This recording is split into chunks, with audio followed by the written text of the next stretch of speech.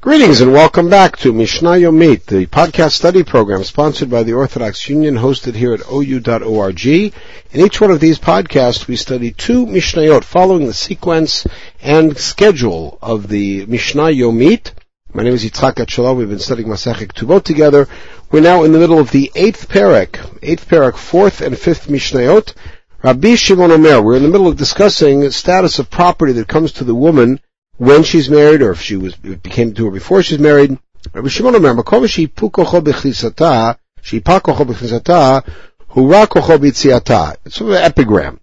In a circumstance where the husband has more power when he marries her, that's the same place that he loses power when she leaves. Makom shehura kocho b'chnisata, hipa kocho b'yitziata. And the opposite, where he gets very little power when he marries her, is where he gets a lot of power on the way out. Let's see what that means.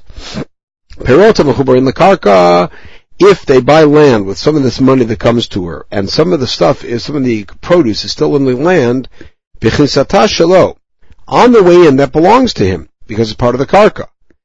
Sorry, it's perot, v'tziata shelo, but on the way out, if there's stuff that's still in the land, she gets it, because it's part of the karka. Patlushim in the karka, perot that are sitting on the land, b'chinsata shelo, if when they buy it, or when she comes into the marriage, that's where the perot are, it belongs to her. We take it and sell it and buy land, and again he eats perot. V'tziata shalom, and on the way out, that same perot that is tzushim nakarka belongs to him. Okay, Mishnah Nafula avadim ushfachot zekenim. Let's say that as an inheritance, we dealt with land, we dealt with money, now she gets slaves who are old. Yimachru, they should be sold. V'lakach ben karka, take land. V'lachal perot, again, he gets the perot for the land is hers. Shimon Gamliel Omer lo timkor, do not sell it. Neshahen shavach beit aviyah, they're part of the family estate and the family household, and she's not allowed to he's certainly not allowed to force her to sell them. Now, let's say she got old olive trees or old grapevines. Sell them for the wood. If you again, use it to buy land. Again, these are old vines that have been in the family for a long time. We can't force her to sell them. Let's say that a fellow has this property that belongs to his wife. He gets the perot, and now he has to put in a sprinkler system, or he has to go buy fertilizer. He has to spend expenditures. Let's say he put $100,000 in, and that year he only got $25,000 out.